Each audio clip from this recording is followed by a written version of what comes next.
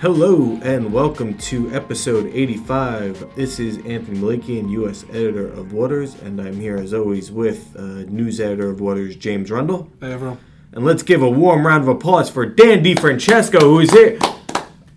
Oh, no. Oh man, Dan can make it. Dan could not make it. For a change. Could not make it. He decided that he's got to do some work on risk. Whatever. That's Even what happens. His entire beat is currently underwater. Yeah, exactly. Literally. Yeah. So right now we have slow work. It's the end of the summer. Yep. Monday in London was a bank holiday. Monday for us coming up here in the U.S. is Labor Day. I swear to God, I'm going to forget about that. Get into work. Think, why is no one here? And then just go, oh man. So we're gonna go and take it easy today. We have one news story that James and I wrote that we're gonna get into on cybersecurity, and I do encourage you all. We put up a post today about how T+2 came together. Amelia David wrote a very good feature, interesting feature about these last basically 2 decades as the U.S. has looked to get toward T+2. Yeah. So we encourage you to give a read on that. That goes into effect on Tuesday. Yeah, September the 5th. It's a smart piece. You should definitely read it. We'll have a couple of follow-up pieces as well. Exactly. The week. And then we'll bring me on next week onto the podcast to kind of get deeper into discussion. And then going forward in September and stuff, we got some exciting guests that we're trying to line up for you all, since you're probably tired of hearing from Jim and I talking all the time. But first, and then we're going to get into our PRs, do's and don'ts, part 3, which is a shame that Dan couldn't be here because it's part 3. Yeah, we've done 2. Okay. Basically, every 30 or so episodes, we're kind of like, got nothing. Let's just... We've got to get that filler in, man. Exactly. So it works this time because you haven't heard from James yet. But before we get to that, on Tuesday, the first big deadline of the New York State Department of Financial Services, their cybersecurity regulation went into effect, where firms that are registered, regulated entities for this rule had to be in compliance.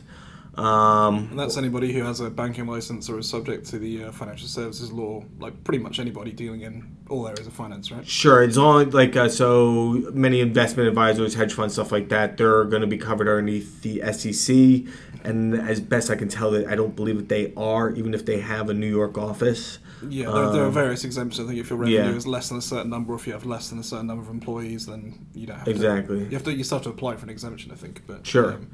So that went into effect. Jim and I, we had to show the kids how it's done. We teamed up on a literally post. The most minimal fuss, big story I've worked on in a long time. Like, yeah, it was just like, what are we going to work on today? Just at the news meeting in the morning. It's like, oh, this deadline just hit. Should we write something about that? Okay. And it was like, okay, you reach out to 2, I'll reach out to 2. Okay. All right. Bada bing, bada boom. This is it. So we got some feedback from industry participants. For you, what was maybe some of the more interesting takeaways that you thought? I mean, in a general sense, I guess people were kind of saying that, that this isn't anything necessarily new. It's kind of best practice in a lot of ways. One guy who used to work in law enforcement, now advises banks on cybersecurity, said it's like... making sure your front and back doors are locked when you're upstairs, essentially. Yeah. Nothing about it's going to prevent cyber attacks, but it's kind of, have this in place to do it. I think a couple of the interesting corollaries from the conversations I did have, though, one with a company called Cordium, where they kind of highlighted the fact that the regulation requires you have a competent person like a CISO or CISO in place. And they said that the trend has really been to kind of elevate IT people to that role. For a number of reasons. Number one, because talent in the cybersecurity space is relatively thin at that senior level, I guess. I mean, there are a lot of people who work in pen testing, a lot of analysts, but having that kind of executive level is actually quite rare. 2, because of resources. But there are a number of problems with it that people pointed out. Number one, I guess, being the conflict of interest that's potentially inherent in having someone from IT become the information security officer, but still answering to IT. So a lot of these audits you have to do as part of the regulation, there might be some pressure from senior levels of technology management to make the results look better than they perhaps are.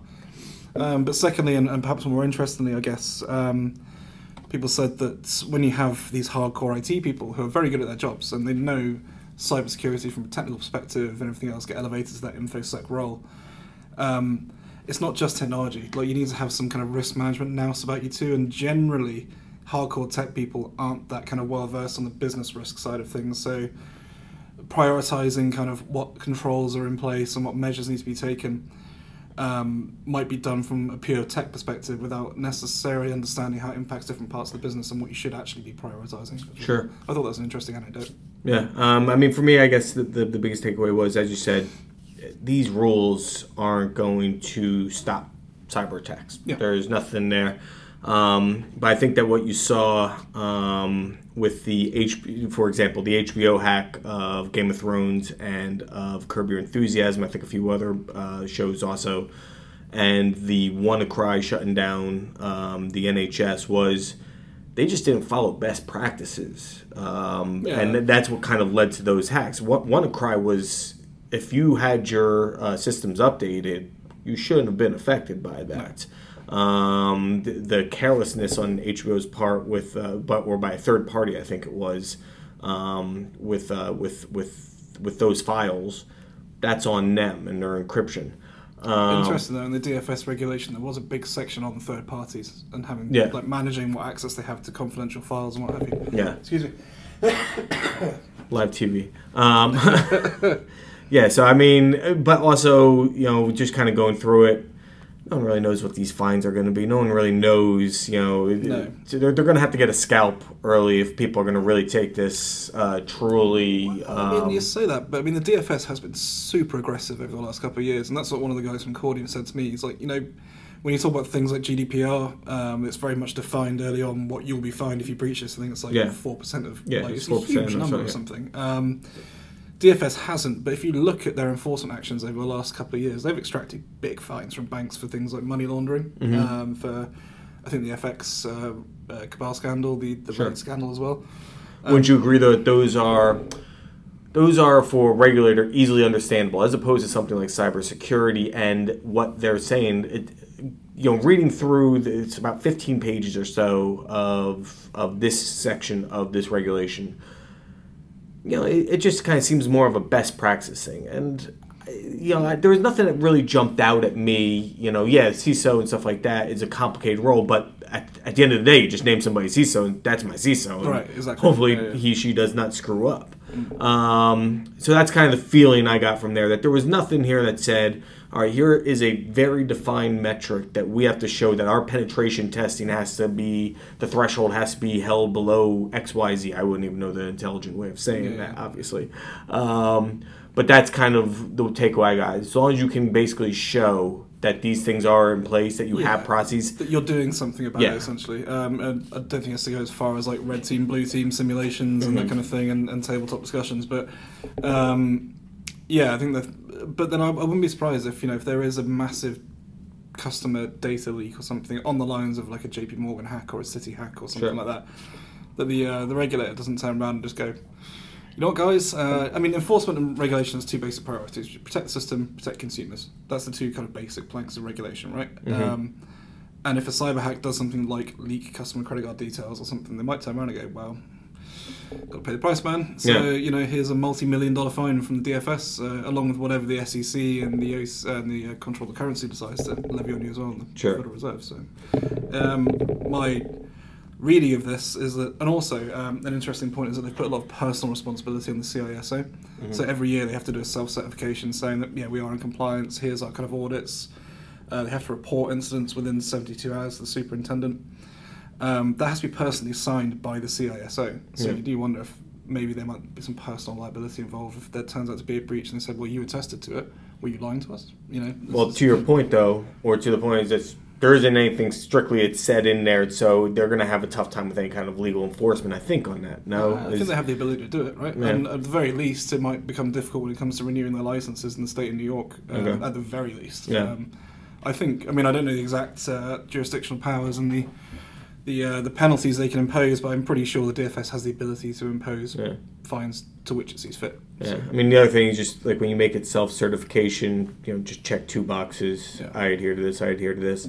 I don't know. It'll be interesting to see. The one thing I think, and one hedge fund CISO told me that this is a harbinger and gives us some insight on where we could see legislation going, as a mix of these rules will lead to best practice going forward. And I think that's probably more, or I guess for me, you look at the NIST, you look at GDPR, as you mentioned before, you look at this, everything's kind of flowing in a similar direction here, with little nuances here and there, but it does seem like one of your sources said that, finally, some people say, why didn't government get involved in regulating and stuff? Well, now they are. And whether for good or bad, this is the opening salvos for sure. And it's not just New York either. I think North Dakota has some pretty strict rules of all places, Colorado, Massachusetts as well. So there is, one of my guys said to me actually,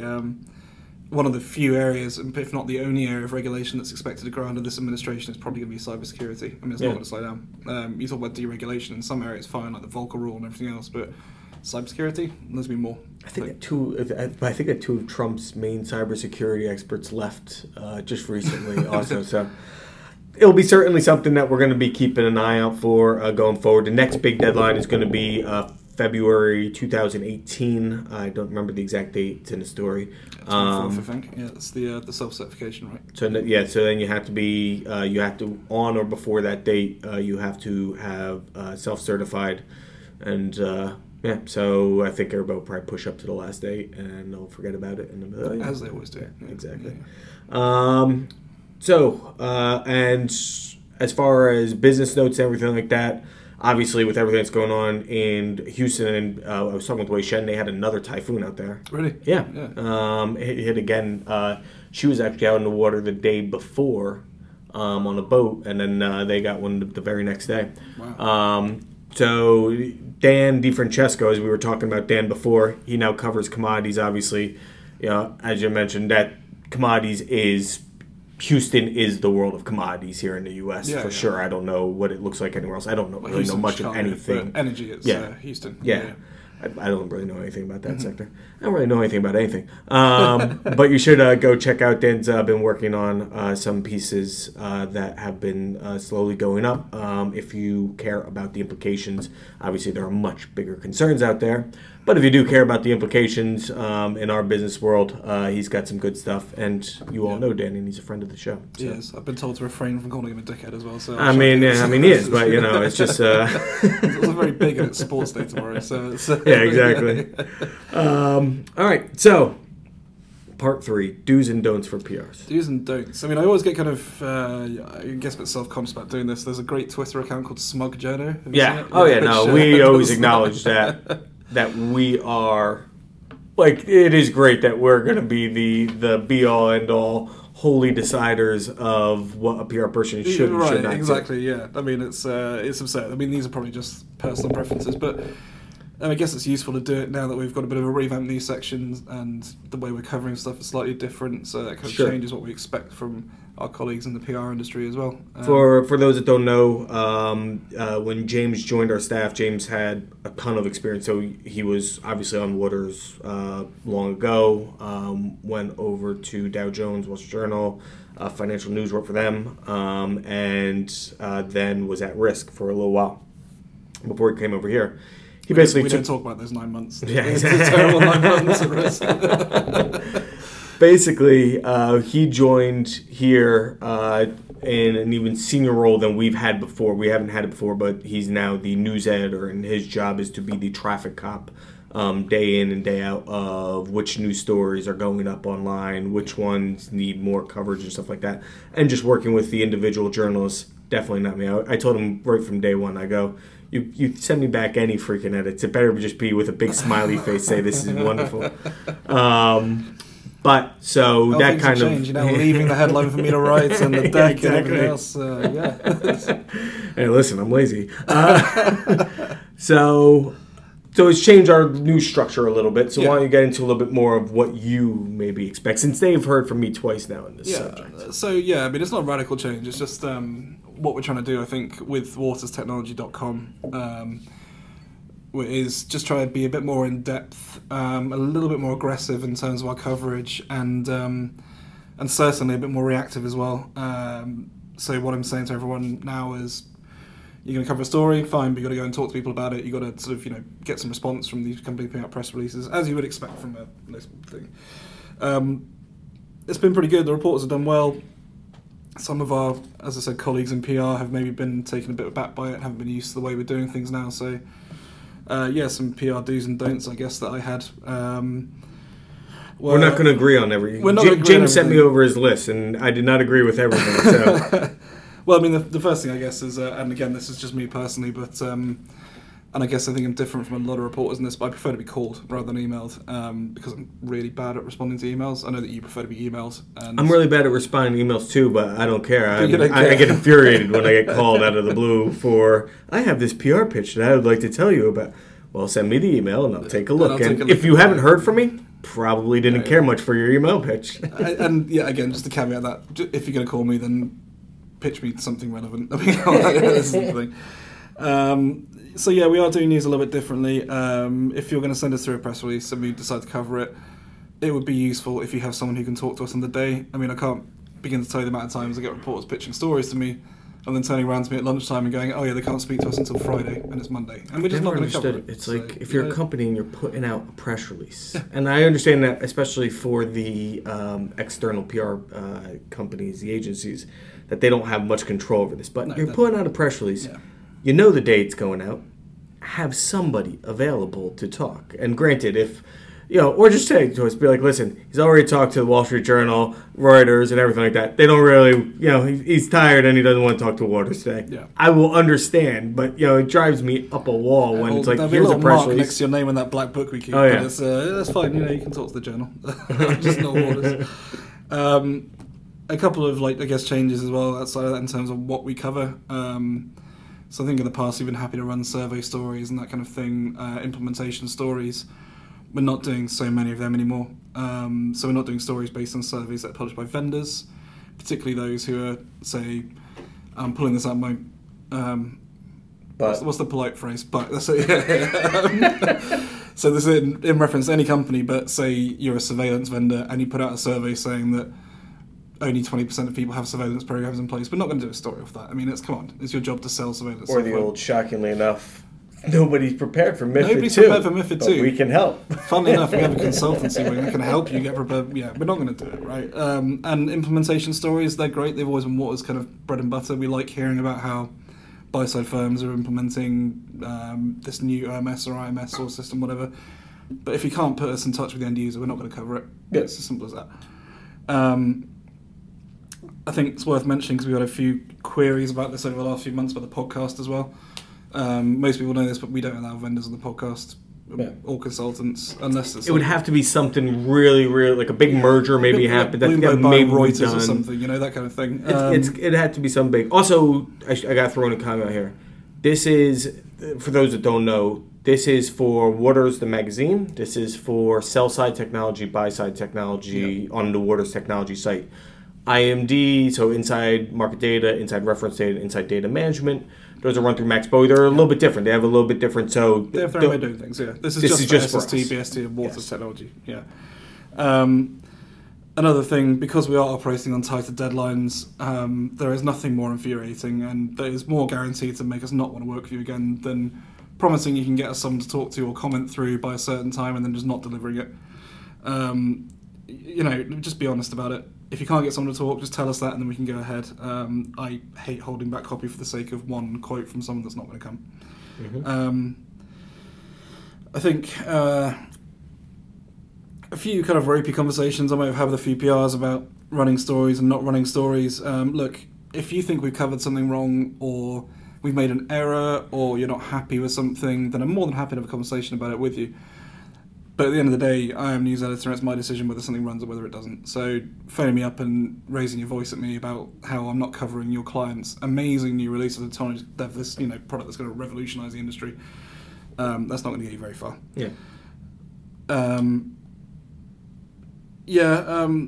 I mean, I don't want to rag on you guys too hard who are listening on this. I mean, that's the whole point, is just to beat them with a stick, and then... Exactly. A few tips, though. I mean, photographs. I mean, I could literally die happy if I never have to send another email going, thanks for sending this through, it's 14 KB in size, and we can't even print it on a dot, like, about the size of a P, like anything else. So, high-res images, guys, the score. We go through this little dance every single time. Yeah. Just get high-res image of the guy. Especially for new hire stories as well. Quote checks. This is the big one, which we've run into problems with over the last few months. So I blame the mainstream media for the fact that we even have to go down this road. Well, Because once the New York Times started giving in on this, once the Wall Street Journal, Guardian, stuff like that, everybody started going down this path. Well, the Journal doesn't. We actually, when I was working at Dow Jones, we had a policy of no quote checks. We'd run through things on the phone, but we never email them over. Apparently it started in Germany, and this is where it all comes from. Because German media and German industry are very close together. Damn Germans. But it's now spread, and it's infected every single industry, whether it's entertainment, whether it's politics, whether it's finance or technology. The single most hated aspect of modern journalism in any newsroom I've worked in, and simultaneously, I guess, the best thing for PRs as well. But there seems to be some kind of confusion about them. Reporters seem to have their own kind of limits of what they will and what now. My personal policy is that if we provide quote checks, they're as a courtesy. They're not an excuse to wholesale rewrite quotes, and there's nothing more frustrating than when we send over a bunch of quotes to people, you come back and you've got 2 paragraphs out of 6 that you sent over, and they've just struck it out and gone, nope, not doing this. Well, I think there's an important definition. I will from time to time agree to a quote check for accuracy purposes. Yep. I can't remember the last time, if I have ever, quote approval, where let's have sometimes we'll have a conversation on background and kind of see where it goes, and we agree to those kind of stipulations beforehand, and this would be for a big client. If it's a vendor, I'm like, yeah, good, I'm just not going to talk to you about it. But yeah, so there's a difference there between just because I send you over quotes for accuracy purposes, you send them back thinking, oh, well, here are the changes I made. Well, congratulations, I didn't give you quote approval. Is it still accurate? Is there anything that was inaccurate? You didn't like the way he said it or she said it? Well, that's on you. That's the problem as well. It's not just bitching from journalists about it, but it makes your clients lazy as well. And a guy from the London Stock Exchange told me this once. He no longer works there. I don't know if the two are related, but I know they won't. And if you're listening, you're probably not. But he said, whenever he put his people in front of reporters, he always told them not doing quote checks because it made them think about what they were saying. It made them give better answers, and it made them sort of not get sloppy. If you think, well, I can say whatever I want, then we just cross it out afterwards. Mm-hmm. So yeah, that's a really key point you raised. Is we never allow quote approval, and I've told everyone this. We're allowing quote checks for factual accuracy purposes, never quote approval, and we reserve the right to run stuff if you're just going to cross it out, because that's not how this works. Don't put people in front of journalists if you can't trust them to speak in front of journalists, essentially. Sure.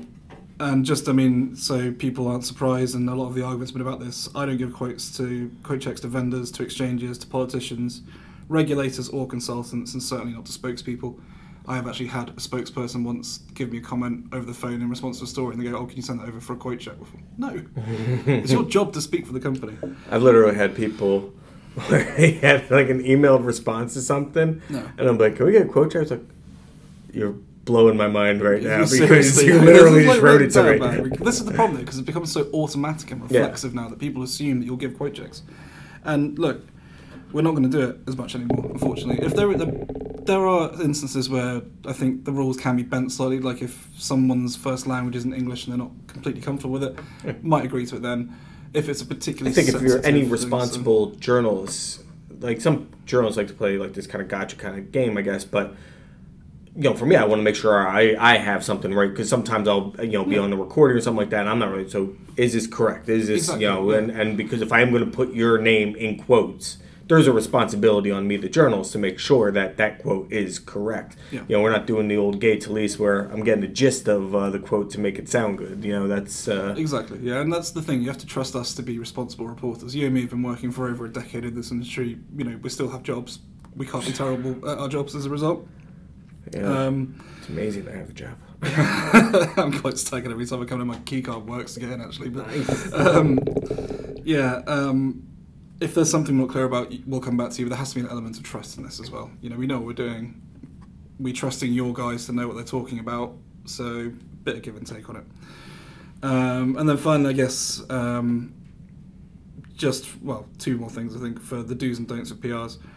As a tip to rookie PRs, if you send me through a full press release describing exactly what's going to be released the next day, and at the top you write embargoed for Tuesday 7 a.m, and you haven't spoken to me about that first, it's not embargoed, guys. Like, the guys at the Journal and the New York Times and Bloomberg will tell you the same thing. Like, I mean, come on. If you want something to be embargoed, phone me up first and say, I've got this release under embargo, can I send it over to you if you agree to it? And I'll say, yeah, sure, no problem.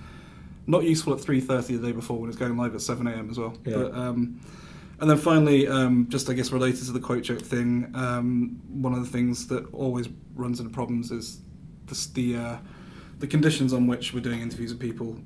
So for me, this is kind of my golden record of what it means, so people aren't confused. On the record means we can report everything verbatim, and it can be attributed. On background means we can use the quotes without attribution. Off the record means we can't use the quotes, but we can use the information to go out and query other sources. Deep background means it's just for our information alone. And I feel like a lot of PRs get those terms mixed up and they interchange them frequently, sometimes deliberately to trick up the reporter, I think. But, Sure. That's the kind of thing that, for my do's and don'ts, that I just want to be clear about. So hopefully you found that useful. Feel free to give me a call if you think it's...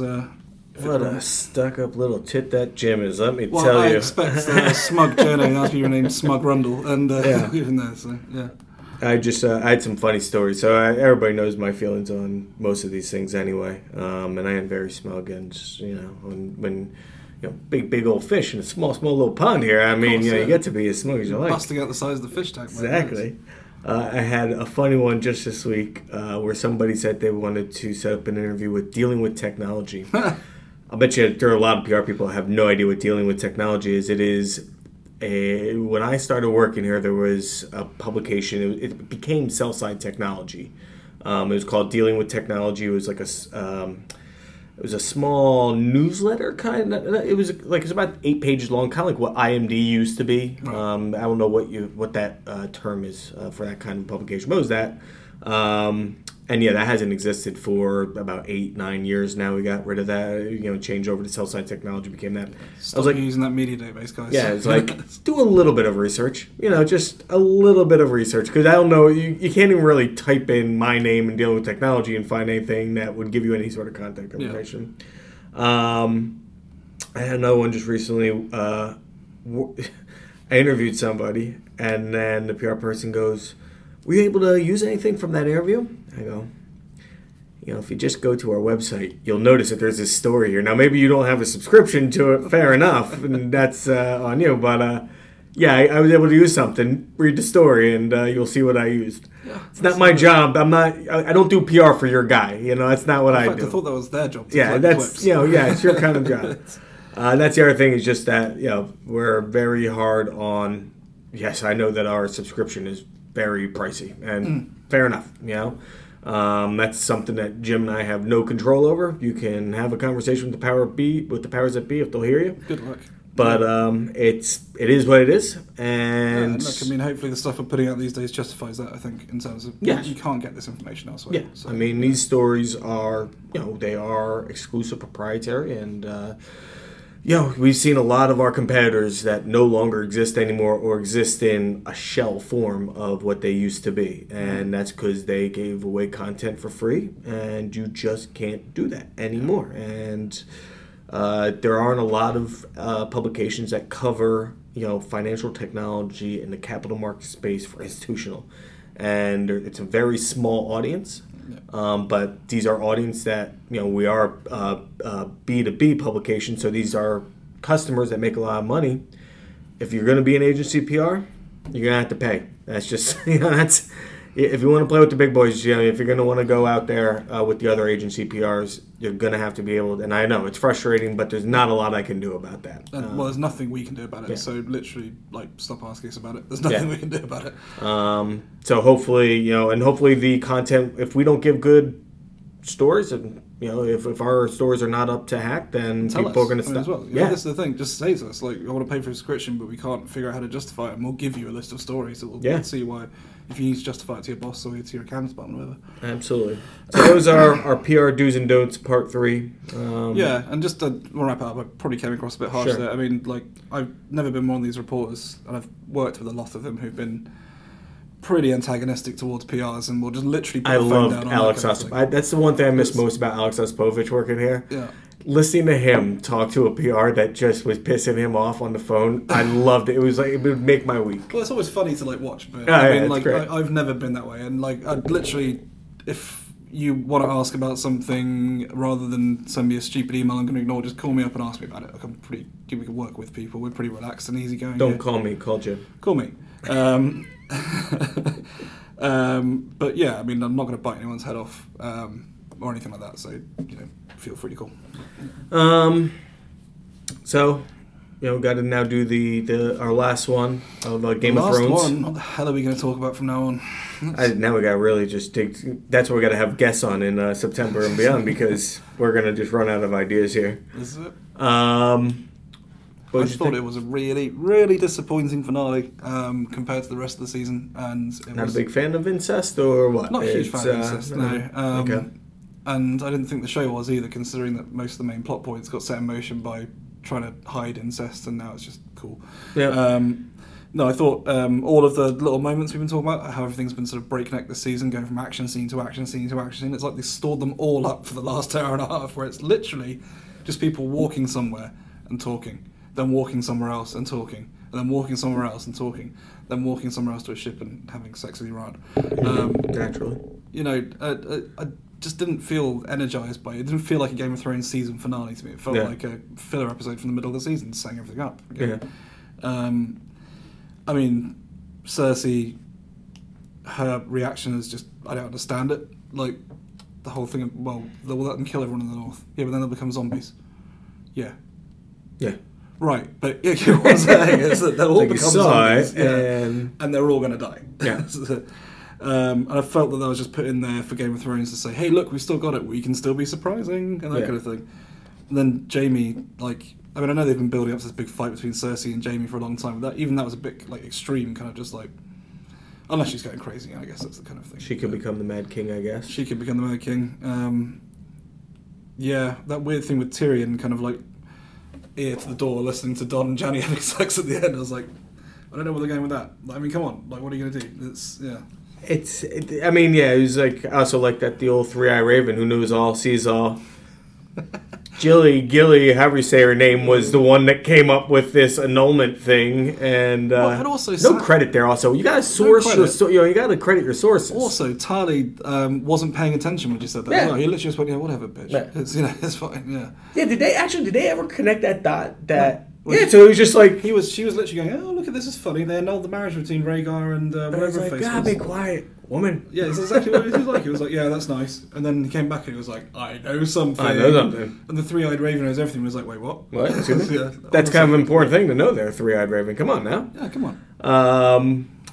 Yeah, and Cersei, the whole problem with, I guess, this season was just that they had to kind of, so this whole plot point of bringing the zombie to her, she was going to have to then turn and then become a good guy. And then you don't have any real evil guys unless you want to consider the Night King to be evil, but that's not like human evil, that's just a different kind of evil. That's just the kind of the over antagonist kind of ultimate evil type of thing, right?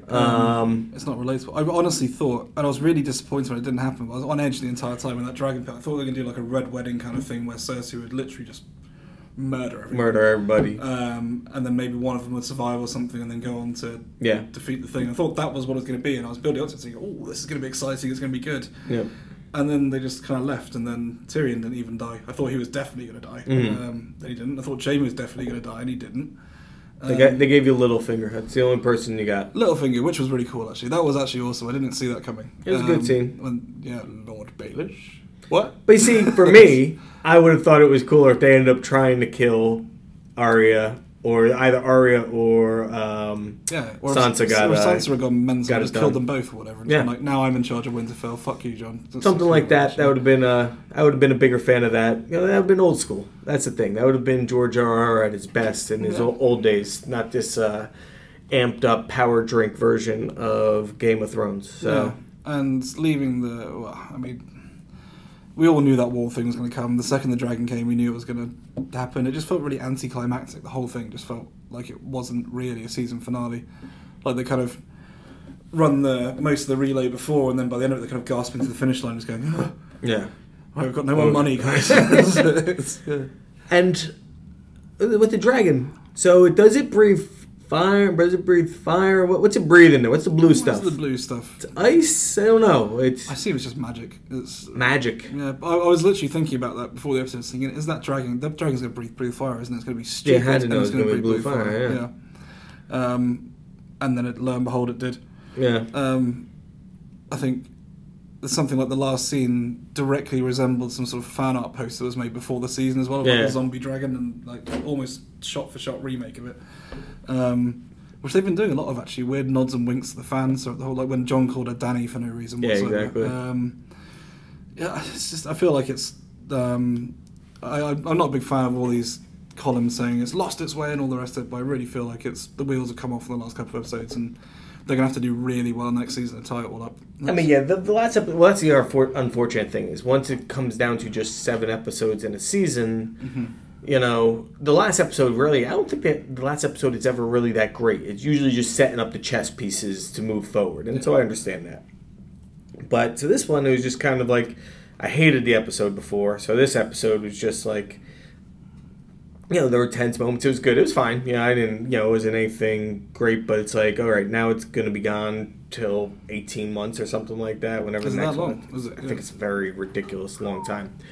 And it's like, okay, I'm not dying. It's not like the end of the last season when I was dying for the next episode to come. Yeah. I'll be excited when it comes back, but nothing that really... I've got a feeling that Season 6 and Season 1 are going to be regarded as the vintage seasons of Game of Thrones, I think. Yeah. It's, So, that's about it on that front. I guess quickly on Mayweather-McGregor. Yeah, what do you think? I think a lot of people have talked about it already, but everybody walked away a winner. Do you think they should have stopped the fight? Oh, yeah. I mean, he was just taking clean shot after clean shot, 8-ounce gloves. Was it 12 shots in a row or something? Yeah, and his head snapping back. You can always kind of tell these things like, yeah, I'm sure he could have survived it, but I've never been able to understand this. It is just this bloodthirst of people that, when they don't watch fights, they're like, oh my God, that fight was stopped so early and stuff like that. And then obviously hardcore boxing fans. I know hardcore boxing fans that, or journalists that have covered fights that I've been at where a fighter was killed in the ring. And they'll still be like, oh my God, they stopped the fight too early. It's really hard for me to ever say somebody stopped a fight too early because, ultimately I've seen, I think it's 4 separate occasions where a guy was killed and a couple other where a guy was just permanently however the hell you'd say it, but just fucked up for the rest of his life. How about that? And so I don't understand that. So yeah, the fight should have definitely been stopped. It was, I basically thought it would go 2 rounds of Mayweather doing nothing, which he did, but then just start to pick it up, knock him out in the 6th round. Instead, he went 3-4 rounds of really kind of just feel him out, walking down. That's the other thing. Everybody's like, oh, Mayweather's got this great power. And everybody's saying, no. The delivery system in MMA of delivering a punch or a kick or something like that is far different because of the kicks than the delivery system of delivering a punch in a boxing ring. Like, everybody's like, oh, he landed that one huge uppercut. He just snapped, Mayweather's head. Mayweather was walking straight forward simply because he knew that there was nothing that could hurt him. Yeah. Anytime McGregor would land, his arm would be fully extended and you lose all your power. All the power is gone. Or else then Mayweather would walk right at him just knowing that, McGregor would be just too close and couldn't get off in that kind of short of a distance. Yeah. So, it was... everyone was happy as a pig in shit at the end, weren't they? I mean, Mayweather got 100 million purse, McGregor got 30 million, I think, did he? Those are minimums. So now once the pay-per-view buys, and it sounds like the pay-per-view buys, it takes a while for that to all work out, but it does sound like those are going to be some big, big numbers. It's factors above what you ever earn in MMA, right? So, so there are some Lesnar fights, stuff like that. It'll be interesting to see, does it surpass the all-time most pay-per-view buys of, I think that was Pacquiao-Mayweather. Does it surpass that? We'll see. I think it could. I think it should. But we'll see. But now the real fight, Gennady Golovkin is going to be squaring off versus Canelo Alvarez. Hardcore fight fans are just, all right. It's like, okay, did you enjoy that as a fight? Did you average fan just, Did that whet your appetite kind of thing? Sort of. So next, so not this weekend, but the weekend after that, there's going to be a great double-headered on HBO with Gonzalez, Chiquito Gonzalez, and Inoue, Japanese guy, can't say his name correctly. They're fighting in separate fights, but those will be exciting fights, fun fights, and if they win, they'll fight each other. And next week is Japanese boxing. You don't see many, I guess. Really do. Well, they're always small. Yeah, I mean, American television usually ignores anybody below featherweight. About 124 pounds. There's some big fights now coming up. So give it a chance. If you liked it, that's all I'd say. If you liked watching it, you were entertained, get some friends together next time on. I know these pay-per-views can be expensive. Get together, everybody chips in a little bit. It's a fun little fight, night, and the Triple G Alvarez fight is a great big fight, so it's worthy of the hype. I guess final question: do you think McGregor will stay in boxing as he said he will, or is he? I think that there's still more money for him than you get to control your whole destiny. UFC controls your destiny in the UFC. They're run like the NFL, like the NBA. This is who you're going to fight next. You're signed to the league, kind of thing. Yeah. So he can go now and either fight Paulie Malignaggi, which they kind of already have set up. If he really thought that he was getting the best of him in sparring, he can now do that. It'll be interesting. Some people are like, oh, he could become a huge boxing star. He did well against Mayweather simply because Mayweather just allowed him. Mayweather didn't throw any punches the first couple rounds. Not like he was any confused. Mayweather just had a plan. It's like, I'm going to wear you out and I'm going to knock you out. That's exactly what he did. Right. So can Mayweather really box? If they want to put him in against a guy that's like 10-3, build up his career properly in boxing, I'd be all for it. Put him on, like I said, put him on a Michael Conlan, card, against an easy fight. Let him build himself, grow. Yeah, I'd be interested to watch it. I think there's a lot more money for him to make in boxing than there is in MMA. And if he goes and loses his next fight in boxing, MMA will still be available to you with the excuse of boxing is a different sport than MMA. Yeah, exactly. Yeah. So, cool. All right. Well, just for a final point, actually, in case anybody has made it this far through the podcast after slagging you off, public relations people. Hi. I'm getting to the point now where I'm starting to put my calendar together for Cybos, which is in Toronto, mid-October. So if you have any people you think I should meet, feel free to reach out, get in touch. We'll try and put something together. Toronto. And what month is it? October.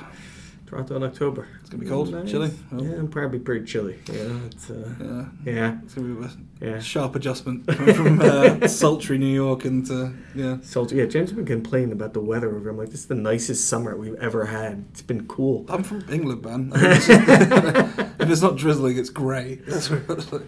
All right. Well, thank you all for listening. We'll be back to our regular scheduled program next week. And like I said, we hope you enjoyed our tips and pointers. And if you have any for us, feel free to let us know. Okay. Have a good day, guys. Have a good day.